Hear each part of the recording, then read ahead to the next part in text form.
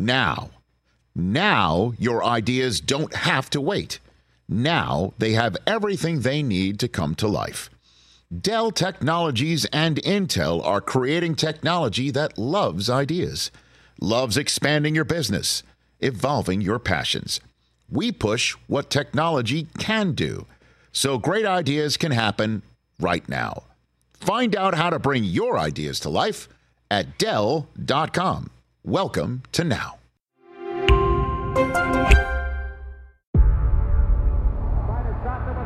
Before history is written, it's played. Before it's frozen in time, it's fought one shift at a time. Before it's etched in silver, it's carved in ice. What happens next will last forever. The Stanley Cup Final on ABC and ESPN Plus begins Saturday. We are very excited to be broadcasting to you live from the Rich Eisen Show studio in Los Angeles. Everybody just relax. This is the Rich Eisen Show. What in the world happened with Stephon Diggs? The Rich Eisen Show. This couldn't have been put to bed completely where if something similar doesn't happen on the first Monday night in front of the whole country. ESPN's probably going to have a camera isolated on Diggs the whole game. Earlier on the show, ESPN NBA front office insider Bobby Marks. Coming up, host of Peacock's Pro Football Talk, Mike Florio. And now, it's Rich Eisen. Yes, it is. Back here on the Rich Eisen Show, hour number 3. Great conversation in hour number 2 with Bobby Marks, the longtime front office executive in the NBA, now part of ESPN's NBA draft coverage. Same thing with PJ Carlesimo in hour numbers 2 and 1. Hour number 3, 844-204-RICH is the number to dial right here on the program. As soon as this is over, we re-air on the Roku channel every single day from 12 to 3 Eastern. We're live, and then we keep running and running and running until we're back on the air the very next day, where people, I guess, in all over the world are watching us, including an oil change place in Dallas, right, Chris? That's what we got? Okay, That's right. Yep, there it is. Shout out. Shout out to the Quick Car, both spelled with K's, and Lube. Matt off Huberson. Fitzhugh in Dallas. Let's go. Okay, very good. We're huge in the oil change place. Apparently so. Joining us here on the Rich Eisen, let's talk some ball. Let's do it. Let's do it.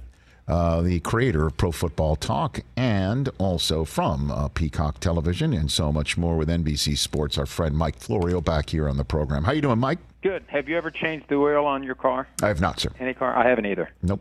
Before that be perceived as some sort of a flex by me, I have not either. No. Let me just say this, Mike. Back in the day, way back in the day when I had a flowing flock of seagulls type mane, Kenny Mayne took the day off on RPM Tonight on ESPN2. I hosted one singular RPM Tonight and started by saying I'm the only person in the history of this program to host it and also have to call AAA to change a tire. That's how I started the program. I have changed the tire. I have done that. Okay. And lived to tell about it. But I've never changed oil. And my dad's attitude, even though we did not have significant means, his attitude was there is someone out there who relies upon that work to feed their family. So when it's time to change the oil on your car, go pay that guy to do it. Love it. Well done. So let's just jump into what you think happened in Buffalo last week with Diggs and what happened on that day of organized team activities, Mike. I think the one thing that we don't know and won't know and could be an ideal subject for that old sitcom formula that we'd see from time to time where Act 1 is one person's version of an event, Act 2 is the other person's version, and Act 3 is the truth. Because something went down last Tuesday that resulted in Stephon Diggs leaving the building. Now, did he storm out? Was he invited to leave? Was he kicked out? Remember when AB quit on the Bucs and we thought he just stormed off, and then we found out Bruce Arians told him to get the F out? Mm-hmm. So I'd love to know the catalyst and what preceded it. Was it at the conclusion of whatever meetings they were having, somebody got exasperated from the team side and asked him to leave in response to something he said or did, or whether he left in response to something they said or did? They found a tenuous truce. They found a middle ground for one day of minicamp practice. They canceled the third day. And the question is, can they hold it together through training camp, through the season? He really doesn't have any options. That's the reality. I mean, if he was the one who left, all it takes is a 5-minute explanation to Stephon Diggs that there's really nothing you can do. They're not going to trade you. You play for them or you play for no one. And if you don't play for them, you owe them $33.6 million in money you've already received but you haven't earned. So that gets a guy to the position pretty quickly where he's going to show up. He doesn't want to pay back that $33.6 pre-tax. Then he's got to go to the IRS and get his taxes back. It's a major pain in the butt. So if he's the one who walked out, I can understand why he walked back in. Regardless, they need each other. The Bills are under even more pressure now, and we'll see how happy he is once this season comes to an end, however it ends. Now, you're the third straight football guest I've had on this week that I've asked this question to. And I don't think this is just the, doldrums of late June type NFL focused question. This is one that I'm latching onto because it truly can resonate into the playing season when toe meets ball. If there is a lack of same page read between Pro Bowl All-Pro quarterback and his Pro Bowl All-Pro wide receiver for a team that has come up way short of their expected goal year in and year out the last couple of years. This is, I don't know how this doesn't resonate into the season somehow, Mike. Absolutely. Think about it. Week 1, Bills at Jets. Oh, God.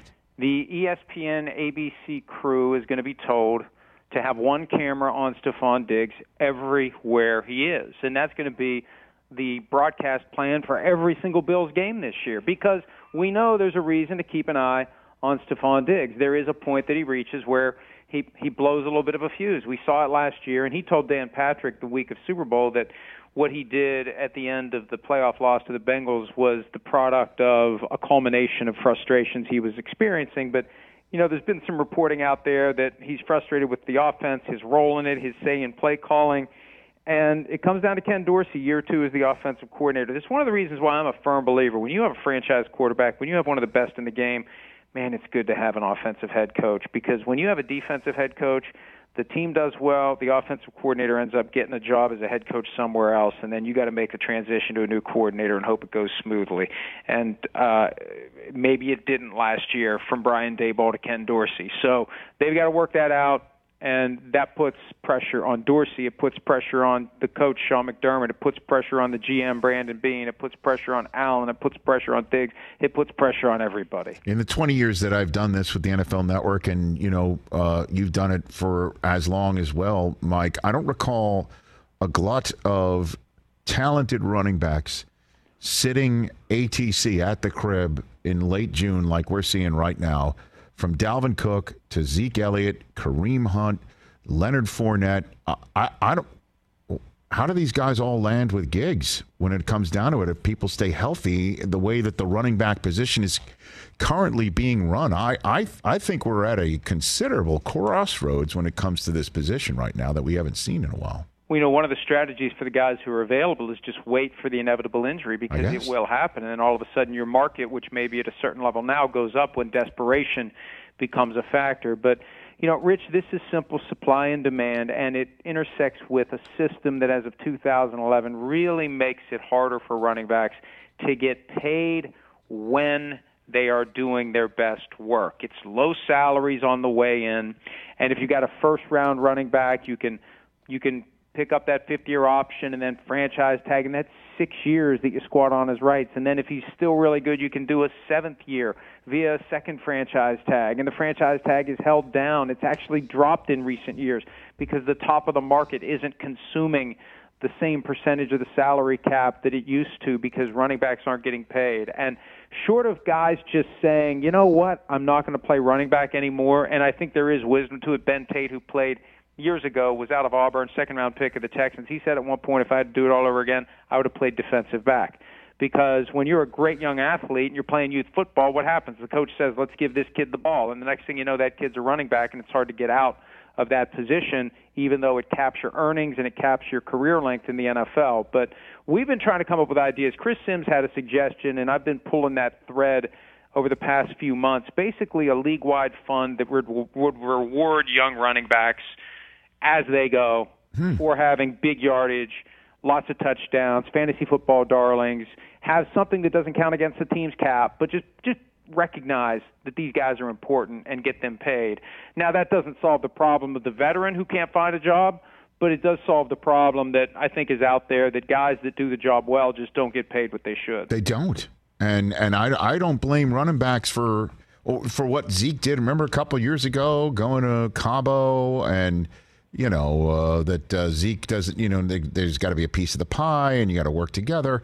And I don't blame him for holding out for what he did. He got a great contract. He got a contract that was so good that the Cowboys would have loved to have ripped it up last year, but they couldn't because it had a guarantee structure that kicked in a year in advance. He got a great contract. He would have been cut last year, but for the contract that he signed. Unbelievable. Mike Florio here on the Rich Eisen Show from Pro Football Talk. Let's talk gambling a little bit here, Mike. Now, this comes from somebody who's a league employee, me, that I every year, every summer, we get nonstop emails, we get nonstop human resources videos that we are required to view, documents to e-sign and stuff like that about the gambling policy in the NFL. So this may sound naive or what have you, but you are clearly on this story and talking to people who are talking to players and things like that. How do the players, young players, not know you can't gamble on your team or any team in the NFL? How is this like we didn't know, so we shouldn't be held as accountable as we're being held to? It strains credulity for me, Mike. So I guess explain it to me. There's two levels to this. I think that any player out there should realize, with nothing more than a 5-second conversation, never bet on anything related to the NFL in any way, shape, or form. Period. Ever. Boom.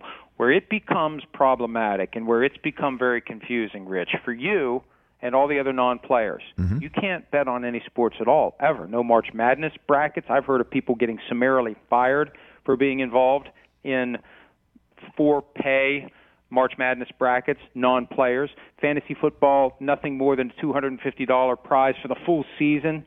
Anything more than that, you're gone, no questions asked. And I've heard there have been plenty of employees, non-players, who get fired by the league, by the teams, and we don't know about it because we don't tune in to a game, and where is that person? Right. So they're very aggressive about the rule for non-players that you can't engage in any gambling on any sport at any time. Why, Rich? Why? Do you think that the NFL, which has full control over the gambling policy as it relates to players, the union has conceded this isn't part of the CBA. The NFL, in its power to control the integrity of the game, has the ability to create this policy, and we have nothing to do with it. Why does the NFL let players gamble on any sports? Why not just have players under the same rules as everyone else? Wouldn't it be a lot easier to explain it to everyone if the rule was you can't bet on any sports at any time, any place? That would clear up so much of this confusion, because I think that's where it comes from. I think guys like Jameson Williams didn't know that if you stand outside the Detroit Lions facility on the street, you can pull up your phone and hit the FanDuel app and bet on NBA basketball, but the moment you walk through the door, it's an affront to the integrity of the game and you're suspended 6 games. That makes no sense. Why is that rule in place? Just treat the players like the non-players. And from what you're talking about, with folks who either talking to players or folks who represent the players, I mean, is this like a problem collegiately where they just do whatever, they gamble and then they come to the pros and they're not familiar with the new rules? Is that part of it too? I'm just wondering how prevalent this is. Certainly, since part of your reporting is you heard somebody lost $8 million gambling in the NFL. A member of the player in the NFL last year losing $8 million for real?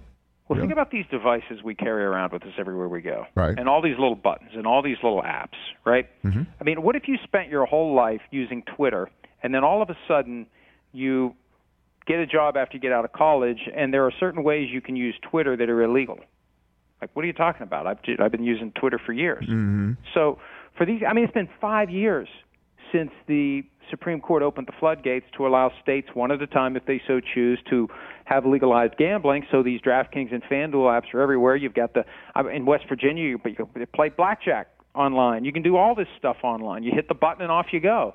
And I think that there is a culture shock for the guys who have been doing it for years. And I think that it takes more aggressive educational efforts, especially if you're going to thread this needle between players being allowed to gamble when not at work on non-NFL events and non-players being prohibited. It makes it more important to send a message the right way. And, Rich, I've heard from coaches, I've heard from people with teams who have very strong criticism about the quality of the education that the NFL is engaging in. And, look, I've been involved in the training of employees when I was practicing law. There is a fundamental difference between education for the sake of getting a piece of paper that someone signs to say they received the policy and true meaningful education aimed at getting people to understand what the rule really is. I had one coach tell me, look, this presentation's 45 minutes long. It only needs to be 5 minutes long. They overcomplicate it. The message doesn't get through to the players. The teams are left to send the message, and the smart teams are doing it. But it would be so much easier if the rule just was, hey, if you're going to play in the NFL, you have to suspend your desire to be the next great sports gambling tycoon until after you're done playing in the NFL. I'll tell you what, man. If they send the same people who I deal with the NFL Network or the same human resources individuals, this thing would be wrapped up in 2 seconds. It's obvious. Do you know the conspiracy theory though? Chris Sims is trying to get a spot in the top 5. Okay. And I think it makes sense. And the more I talk to people about it, the less it feels like a conspiracy theory. It just sounds like common sense. Mm-hmm. The sports books want the NFL to let these guys bet because they are really rich and they're young and they're dumb enough to think they're going to win. So what's going to happen? $8 million later, the sports books are making back some of the money they give to the NFL in sponsorship fees. And you know what? When Sims told me, I thought, boy, that's crazy. That's even too crazy for me. And it's like, why else would you? Why? I mean, that's the question I'd ask to the commissioner right now. If we were sitting across the table from each other, I'd say, why do you let players gamble on any sport? You have the full and complete power with the stroke of a pen to take this away. Right. Why are you doing it? Yeah, I hear you. Ask him. Yeah, okay. Give him a call.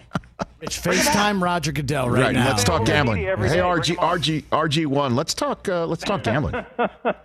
That's exactly what I'm going to do with my free time. Hey, Rich, and you know what? They hate me because I keep pushing this, but I'm trying to do everybody a favor who's a stakeholder of the game because the last thing we need is a Tim Donaghy scandal. Of course, and if the league feels some other set of facts that we don't know of. I've been trying to imagine every possible way that this could collapse on the NFL and warn people about it. And, of course, you get called Chicken Little for doing it, but somebody needs to be thinking creatively about all the bad stuff that can happen. And you know the league doesn't want that, too. You know that. And you know that there's a lot of hand-wringing in the front offices about, nobody wants that. But here's the problem. When you're stuffing your pockets with millions from the sports books, it's kind of hard to walk that tightrope. I mean, really, how do you have the moral authority to tell people what to do and what not to do when you got your what was it? It was 7 exclusive sportsbook partners a couple of years ago. I mean, they're taking every dollar they can, and they got every right to do it, but it makes it hard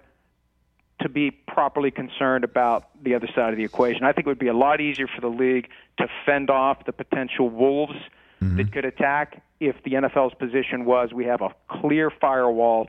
We're not taking a dime from any of the sports books. We're not involved with this in any way. We're not going to let any of our owners own a percentage of DraftKings or FanDuel or whatever. We want nothing to do with it. I think it makes it easier to guard against all the bad stuff that can happen if you're not trying to straddle that line. Mike Florio, Pro Football Talk here on the Rich Eisen Show. So let's just jump last one for you. What do you got for me on the Niners quarterback scenario as we're currently sitting here, having this conversation, everybody's breaking for training camp, how it's going to play out, the whole business? What do you got for me on that? Well, Brock Purdy, if he's healthy, and if he's not healthy, I think it'll be Sam Darnold. How about that? I think they really like Sam Darnold. When they started putting out the word, and it was Matt Mayoko of NBC Sports Bay Area who said that Sam Darnold may be the most talented thrower of the football the 49ers have ever had, and people lost their minds. And it's like, well, he didn't make that up. He's getting that from Kyle Shanahan. And not long after that, Kyle Shanahan said it. And that's to get people comfortable with the idea that the guy that they gave up 3 first-round picks and a third-round pick to get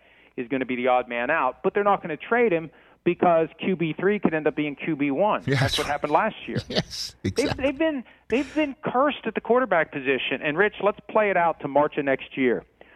I think you're going to see, unless the Vikings re-sign him by then, and they can't use the franchise tag on him the way his contract is structured, you're going to see a potential tug-of-war between Kyle Shanahan and Sean McVay for Kirk Cousins next March. How about that? Mark that down. They can't quit him.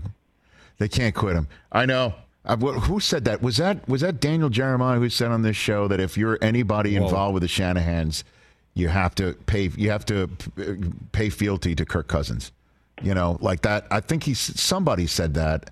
I don't. But here's the thing. Here's the thing I have on that front. Okay, and this is why I'm with you that it's Purdy's gig if he's healthy, because in this day and age, okay, if you've got a guy who can perform at an elite level at the quarterback spot, who is on a 7th round contract, and you've got a team that's ready to win now, filled with people that you need to re-sign to monster contracts because they are Pro Bowlers at their position. That's how you win. And the one person you'd mentioned how fans might wake up and say, the guy that you paid all those first-round draft choices for isn't even playing.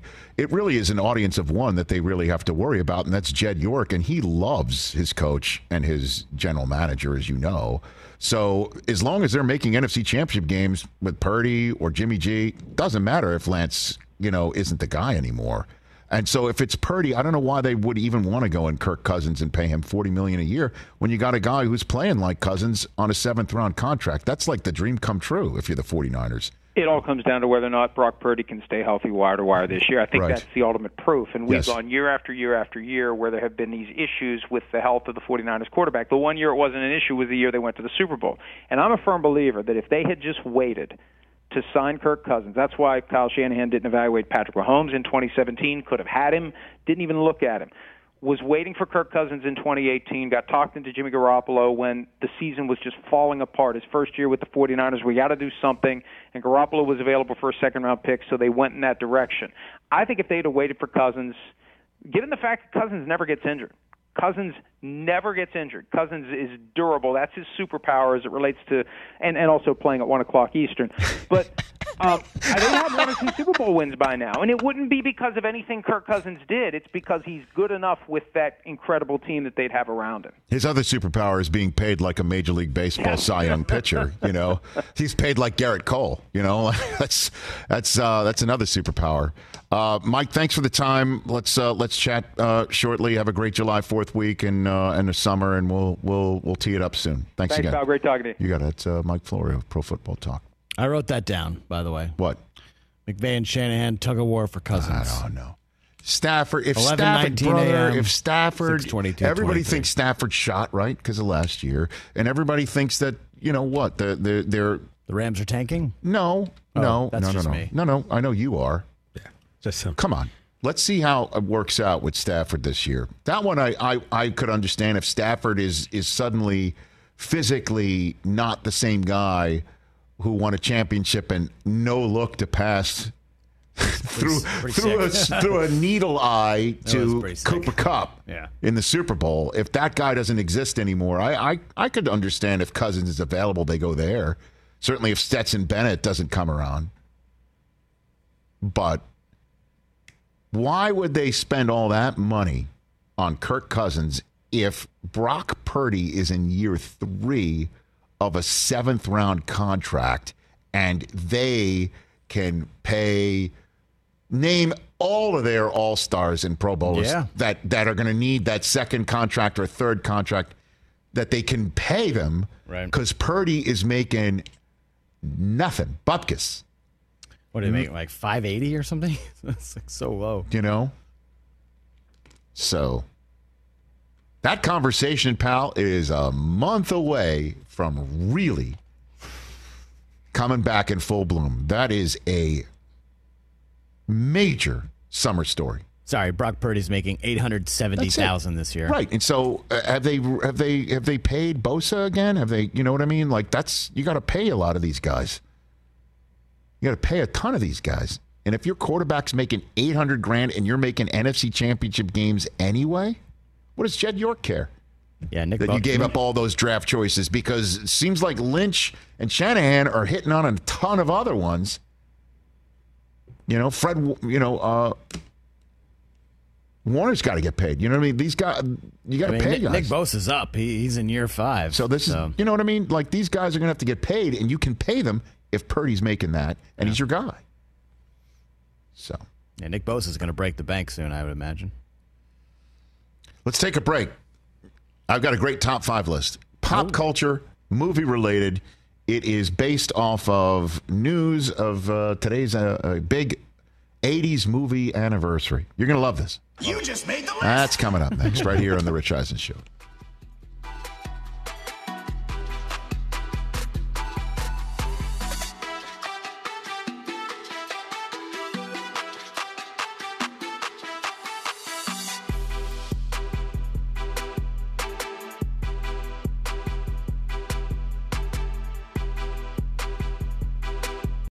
Hey, I'm Ryan Reynolds. Recently, I asked Mint Mobile's legal team if big wireless companies are allowed to raise prices due to inflation. They said yes. And then when I asked if raising prices technically violates those onerous 2-year contracts, they said, "What the f*** are you talking about, you insane Hollywood ass f- So to recap, we're cutting the price of Mint Unlimited from $30 a month to just $15 a month. Give it a try at mintmobile.com/switch. $45 up front for 3 months plus taxes and fees. Promo rate for new customers for limited time. Unlimited more than 40 gigabytes per month. Slows full terms at mintmobile.com.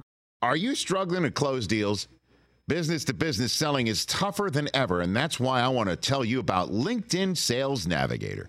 LinkedIn Sales Navigator is a sales intelligence platform that helps professionals effectively prospect and engage high-value customers, drive higher revenue, and increase sales performance. Sales Navigator helps you target the right buyers, surface key signals such as job changes or which accounts you should prioritize, and shows you hidden allies so you could find those buyers that are most likely to convert. Fueled by LinkedIn's 1 billion member platform, Sales Navigator gives you the most up-to-date first-party data, enabling you to unlock conversations with the people that matter. Right now, you can try LinkedIn Sales Navigator and get a 60-day free trial at linkedin.com/direct. That is linkedin.com/direct for a 60-day free trial. Let LinkedIn Sales Navigator help you sell like a superstar today. Just go to linkedin.com/direct and get started. How many brothers do you have? 3. 3? Yes. So are you the lone? I'm the second oldest, so I had some power. But you're the lone girl in I'm the lone girl, family? yeah. Okay. Yeah. So I played a lot of sports growing up. What'd you play? Soccer. Okay. Yeah. I played on all boys teams. Hey, Rich, Karate Kid. She plays soccer. Oh, yeah. I had to pretend to be bad in the Karate Kid. I had to pretend I didn't know what I was doing, but I was better than Ralph Macchio at soccer.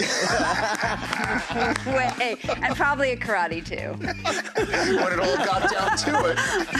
Of course, I didn't train. I'm sure it would have been much better if I had trained. That wasn't part of your role. No, it wasn't. In the film. So I could have kicked his ass. You could have swept the leg. You could have done all of that stuff. What was that like for you, being a new actress in the world and getting to be in the Karate Kid right off the bat? What was that like for you, Elizabeth? Well, I had been in the business for about 5 years before that, so it wasn't sort of this sudden experience. I was the Burger King girl. I did a lot of commercials. I sort of slowly learned my way into it. So you just showed up on the set of Karate Kid. Did you have any idea how special that movie was when you were doing it? None. I was worried. I thought it sounded a little strange, the Karate Kid. Yeah. And Ralph being Ralph. I didn't think that he would have any credibility as a karate expert. Wow.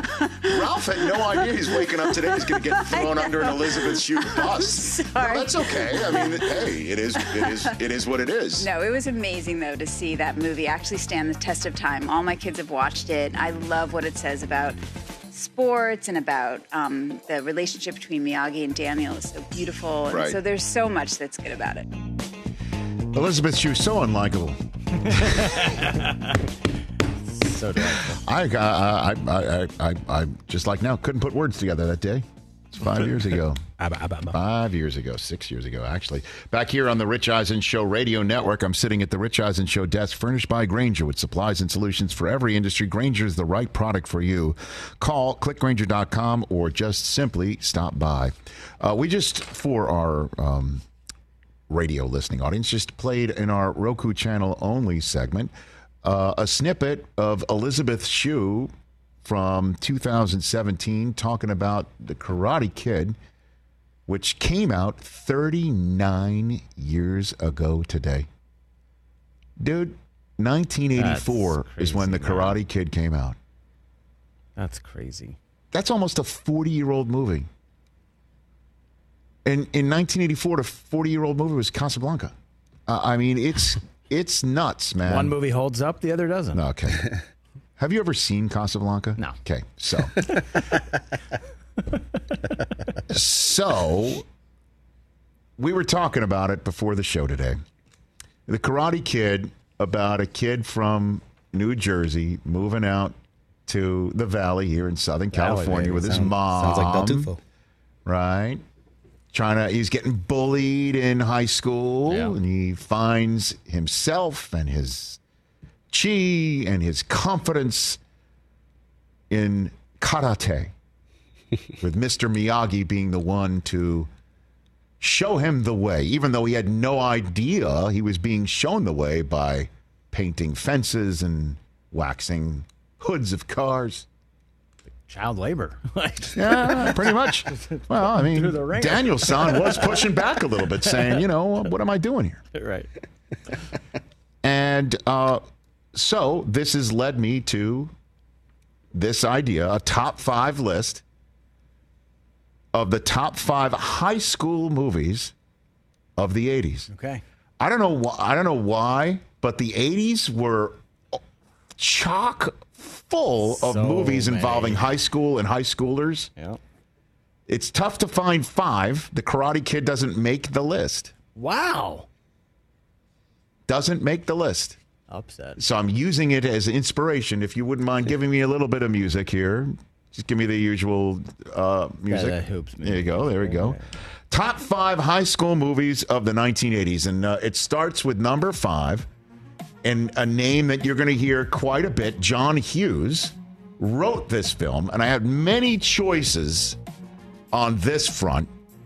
To start off, I'm going to go with a Molly Ringwald movie because I was head over heels nuts about Molly Ringwald in high school. In 1986, the year I graduated from high school, I'm going with Pretty in Pink.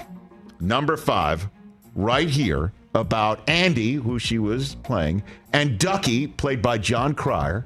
Just friends. Ducky was in love with Andy, who found love in a preppy named Blaine, played by Andrew McCarthy. And, of course, any 80s movie worth its salt has to include the a-hole played by James Spader, which he did in this film. And this movie, as all of them, have great soundtracks. I'm going to name for each one of these a great song from it. From Pretty in Pink. The song involved in Pretty in Pink was, oh God, here it is. I wrote it down. No, here it is.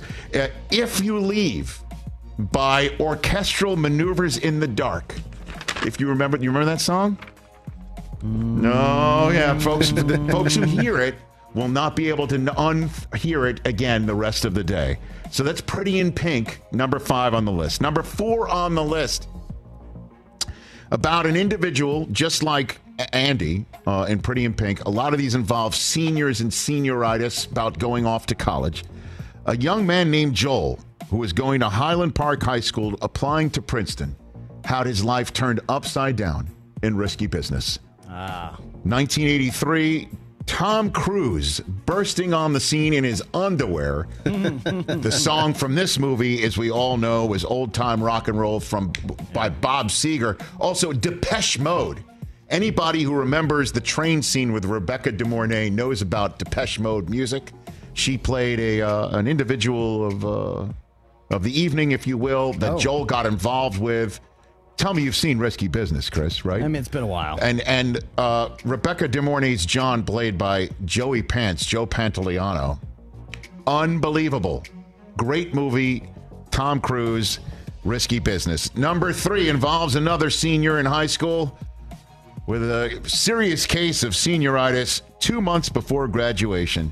a young man named Ferris Bueller decides to wake up and act sick and take a day off. Only number 3. 1986, John Hughes. Okay. Number 3, TJ. Oh, by the way, also Risky Business. One of the folks in Risky Business, friend Miles, played by Curtis Armstrong. People might know as Booger from Revenge of the Nerds. Oh, yeah. Ferris Bueller's Day Off. We all know about this incredible movie and how it informed so much of my high school experience in my senior year and what Ferris Bueller meant. And to this day, I still even feel like anytime you don't want to go to work, the great scene involving him not being in class, Ben Stein asking for Bueller. Anyone? Bueller. Anyone? Exactly. Fry. The remarkable Mia Sara as his girlfriend, as we all know. Alan Ruck was on this program,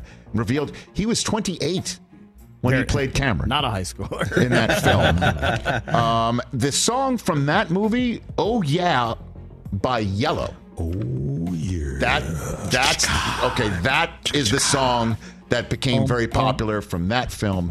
And of course, Ed Rooney. Fantastic. John Hughes. Interestingly enough, this movie, directed by John Hughes, shot at the same time. I did not know this. To save money and time and a budget, shot at the same time with the interiors in the same high school as number 2 on this list, The Breakfast Club. Did you know that they shot this at the same time? I did not. Oh. Yes. Wow. At North Main High School in Des Plaines, Illinois. Breakfast Club is number 2 on this list. It's Shermer High School, which, by the way, is rumored to be the same high school. It was mentioned in Ferris Bueller's Day Off and Weird Science, another John Hughes movie. Yeah.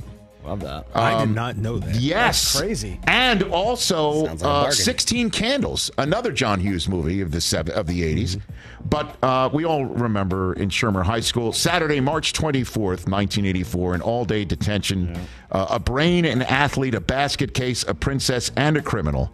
Watched by Vice Principal Richard Vernon, played by the actor Paul Gleason, also known as Clarence Beeks from Trading Places. And we all know how it's this was an adult high school movie where Pretty in Pink was, and a lot of these other movies are about silliness or love gone wrong. This was about kids having major issues with themselves and each other and finding a common ground. We all know the song from this movie, Don't You Forget About Me, by Simple Minds. That's number 2 on the list. And for me, the number 1 high school movie of the 1980s, Fast Times at Ridgemont High, 1982. If I'm here and you're here, doesn't that make it our time? Correct. It is now on our time right here. Sean Penn, as we all know, bursting on the scene in a way that we've really never seen him again. The fact that he's Jeff Spicoli and what I am, Sam, right, is truly amazing. And it was the moment I fell in love with Phoebe Cates. And I'm not going to lie. Fair. Rich, that was the moment everybody fell in love. We all did. But fair. Fast Times at Ridgemont High is a movie I haven't seen in a while. I believe it still stands up. I think it does. And that's my top 5 high school movies of the 1980s. Here on the one more. Oh, sure. All right. We'll get Wait, what? Yep. 6? Oh my God! No, I always do one more. I always do one more. You can't no, do I'm going to 6. throw it in here. Best sports movie of all time. Mile and High School's remarkable run to the championship. Hoosiers. It's about a high school, isn't it? It's about a high school. Totally different. There you go. Hoosiers. Is just thrown in there. Coach Dale and Jimmy Chitwood and Ollie and about those crazy high schoolers of Mile and High. What was the quote? Rudy is a documentary compared to Hoosiers. Yeah, whatever, yeah. No Back to the Future, huh? No, that's kind of like Die Hard being a Christmas movie, that being a high school movie. It's not really. It's about a movie about a high schooler going back in time, I guess. It's a movie about what? A high schooler going back in time.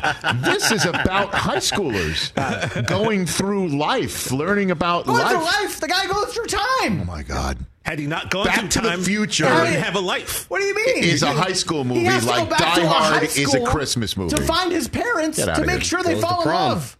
Get out of here. There's like not one but two high school. Pretty in Pink, Risky pots. Business, Ferris Bueller's Day Off, The Breakfast Club, and Fast Times at Ridgemont High. And yeah, Back to the Future. You would put Back to the Future as a high school an egregious oversight. Oversight here.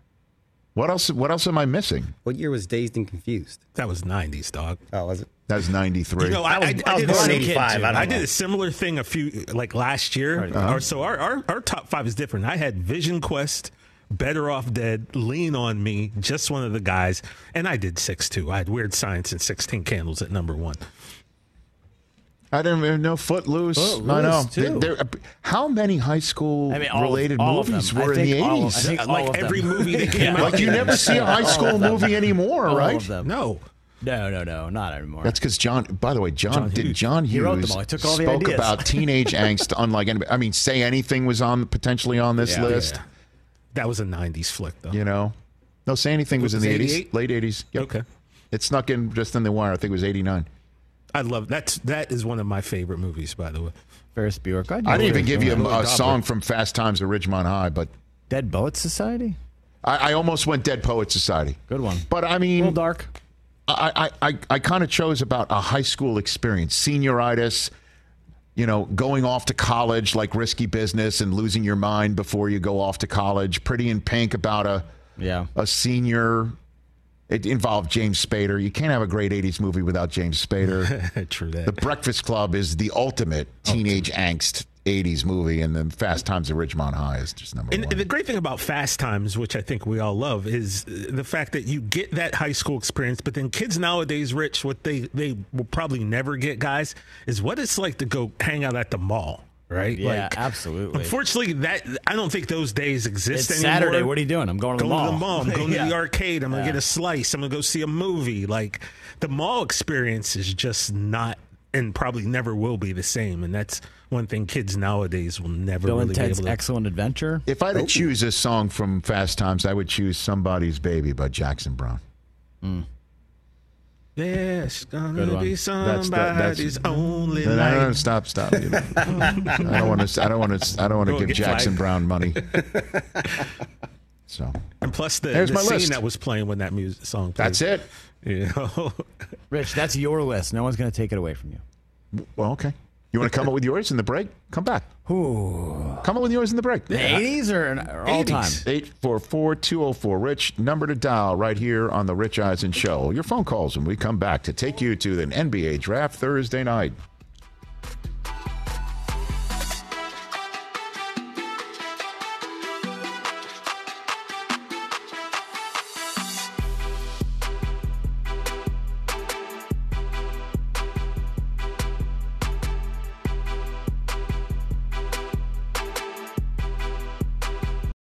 O'Reilly Auto Parts, people. Let's talk about them. They're in the business of keeping your car on the road. We all know when something goes wrong with your car and you need maintenance and you need it fast and you need to make sure it's done right. That's when you turn to O'Reilly Auto Parts. Friendly, helpful service, and the parts knowledge you need for all your maintenance and repairs. They've got thousands of parts and accessories in stock, either in-store or online, so you never have to worry if you're in a jam. And the team at O'Reilly Auto Parts can test your battery for free in or out of your car. If it needs to be replaced, they'll help you find just the right battery for your vehicle. The professional parts people at O'Reilly Auto Parts are your one-stop shop for all things auto. Do it yourself, and you can find what you need in store or online. Stop by O'Reilly Auto Parts today, or visit us at O'ReillyAuto.com/Eisen. That's O'ReillyAuto.com/Eisen. Shopify is the global commerce platform that helps you sell at every stage of your business. Shopify is there to help you grow. Shopify helps you sell everywhere, from their all-in-one e-commerce platform to their in-person POS system. Shopify's got you covered. Shopify helps you turn browsers into buyers with the internet's best converting checkout, 36% better on average compared to other leading commerce platforms, and sell more with less effort thanks to Shopify Magic, your AI-powered all-star. What I love about Shopify is how no matter how big you want to grow, Shopify gives you everything you need to take control and take your business business to the next level. Shopify powers 10% of all e-commerce in the U.S., and Shopify is the global force behind Allbirds, Rothy's, and Brooklinen, and millions of other entrepreneurs of every size across 175 countries. Plus, Shopify's award-winning help is there to support your success every step of the way. Because businesses that grow with Shopify. Sign up for a $1 per month trial period at shopify.com/Westwood1. All lowercase. Go to shopify.com/Westwood1 now to grow your business, no matter what stage you're in. Shopify.com/Westwood1. A lot of chatter based off of my top 5 list. Yeah. Yeah, that's what, lists do. They spark debate and dialogue. That's important. Could have chosen another Elizabeth Shue film, Adventures in Babysitting. Oh, that's a good one. Good one. Good one. That's not really a high school one. I saw a list where somebody included Stand By Me. They're not in high school. It's kids. Like Sandlot was kids in grade school. Right. Lean on Me is the high school one, but I had that on my list. That's a good one. Stand and Deliver. Mm-hmm. That's not it's a movie about a high school teacher. You know what I mean? Like, I wanted to choose... You're going for the experience. Experience, right. Yes. Right. Right. I respect that about your list. I appreciate that. You know? Fast Times wasn't much... that was about, I guess, an experience in the 80s in high school. You know? Where you're trying to impress a girl and you look over and she's looking at you and you're in your pirate costume going to work. You know? Damone selling tickets, scalping tickets at the food court. Mustache coming in all right, rat. Damone. Fame was on the... Fame's a good one. 1980. Well, you want to live forever. Yeah. I'm going to learn how to fly. All the right moves. Could have won another Tom Cruise. But Footloose is a good one. Georgievich. Footloose is a good one. Very rewatchable. Outsiders. Killer Cast. I had Outsiders, but to go to Rich's point, though, the Outsiders wasn't really about the right. It wasn't about high school. It's not really on the high school experience. Right, right. Yes. But Outsiders, one of my favorite movies, one of my favorite books. Yeah. Yeah. Remember My Bodyguard? Zan just read it, by the way. Oh, did he like it? Yeah, he did. It's awesome. He did. I just watched My Bodyguard the other day, if you remember that. I do. Yeah. Back here on the Rich Eisen Show. You got your top 5? You got something? Yeah, I'm just kind of scrolling. I'm looking for number 5. Let me go with Al in Dallas. Let's take Al's call. What's up, Al? How you been? I need an oil change. Hey, I think I'm gonna, do you know of this? Do you know of this establishment wise enough to have the Rich Eisen Show on for those waiting for their lube to change? I'm very impressed. I told Brockman it's down the street from one of the best Italian places, Jimmy's Italian food joint down on Fitzhugh. Okay, it's the only place you can get that that prosciutto and that Parmigiano Reggiano. That's the only way you can get it. Sure, that sounds delicious, Al. So yeah, I listen. If they're going to have the Rich Eisen Show on every day, then it's where I'm going to go get my oil change. You should. Come on, Al, let's go. By Take the way, your business. Just looking at this photograph from Matt Howerton, you can get a nice cup of coffee. There's a terrific array of magazines. Maybe, as you can see on the right, I think you can get a wiper change too. Looks like they got wipers. Absolutely. You know, with the weather down here, you need it. You definitely need it. Now again, like always on this show, you want to call up and talk about one thing, but then you guys totally pivot and completely throw off everything I want to talk about. So I have a great story regarding these movies. So most of these movies, as you were talking about before, are based in Highland Park, Illinois. Yeah. Okay. So I'm in a pizza restaurant in Highland Park, Dallas, which I'm sure you're familiar with. Yes. Right. So I'm sitting in this pizza joint in a high-end mall, and what they love to do is play 80s movies on running through, kind of like a trendy spot.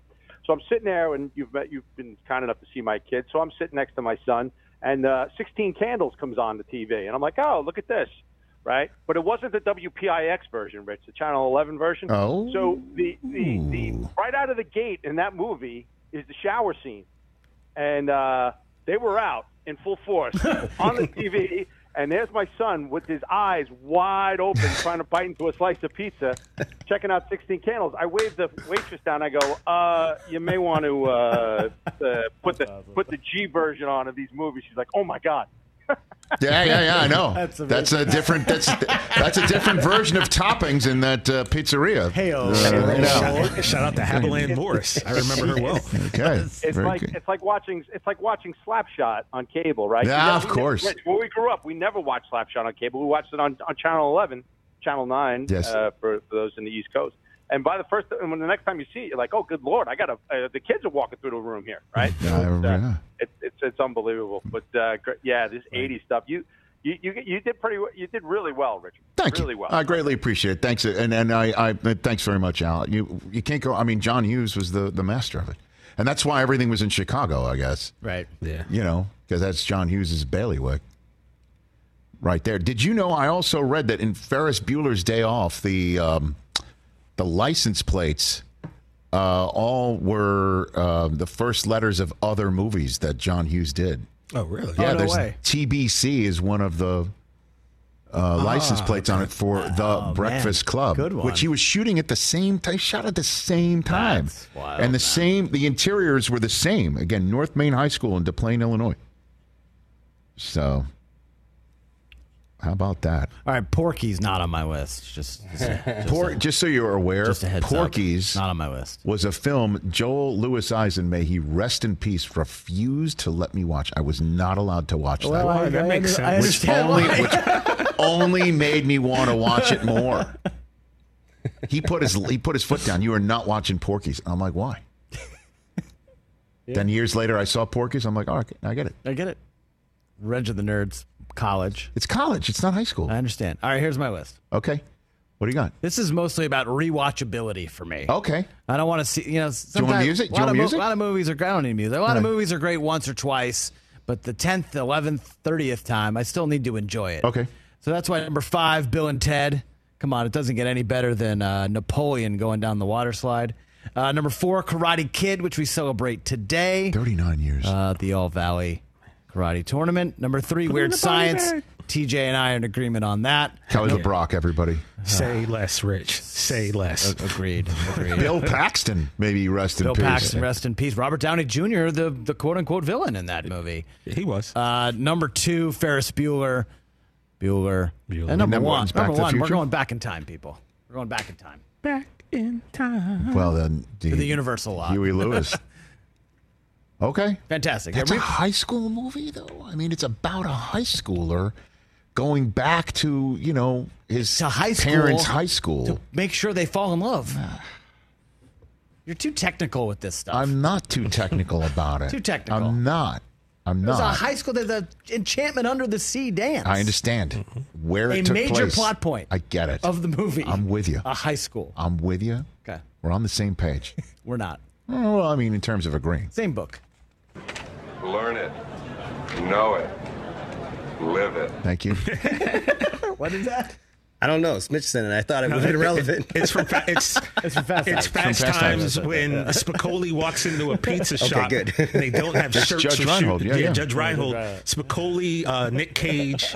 And I think Cage. Who was the Eric? That's crazy. I forget which other actor, but they walk in without shirts or shoes on, and Judge is telling them.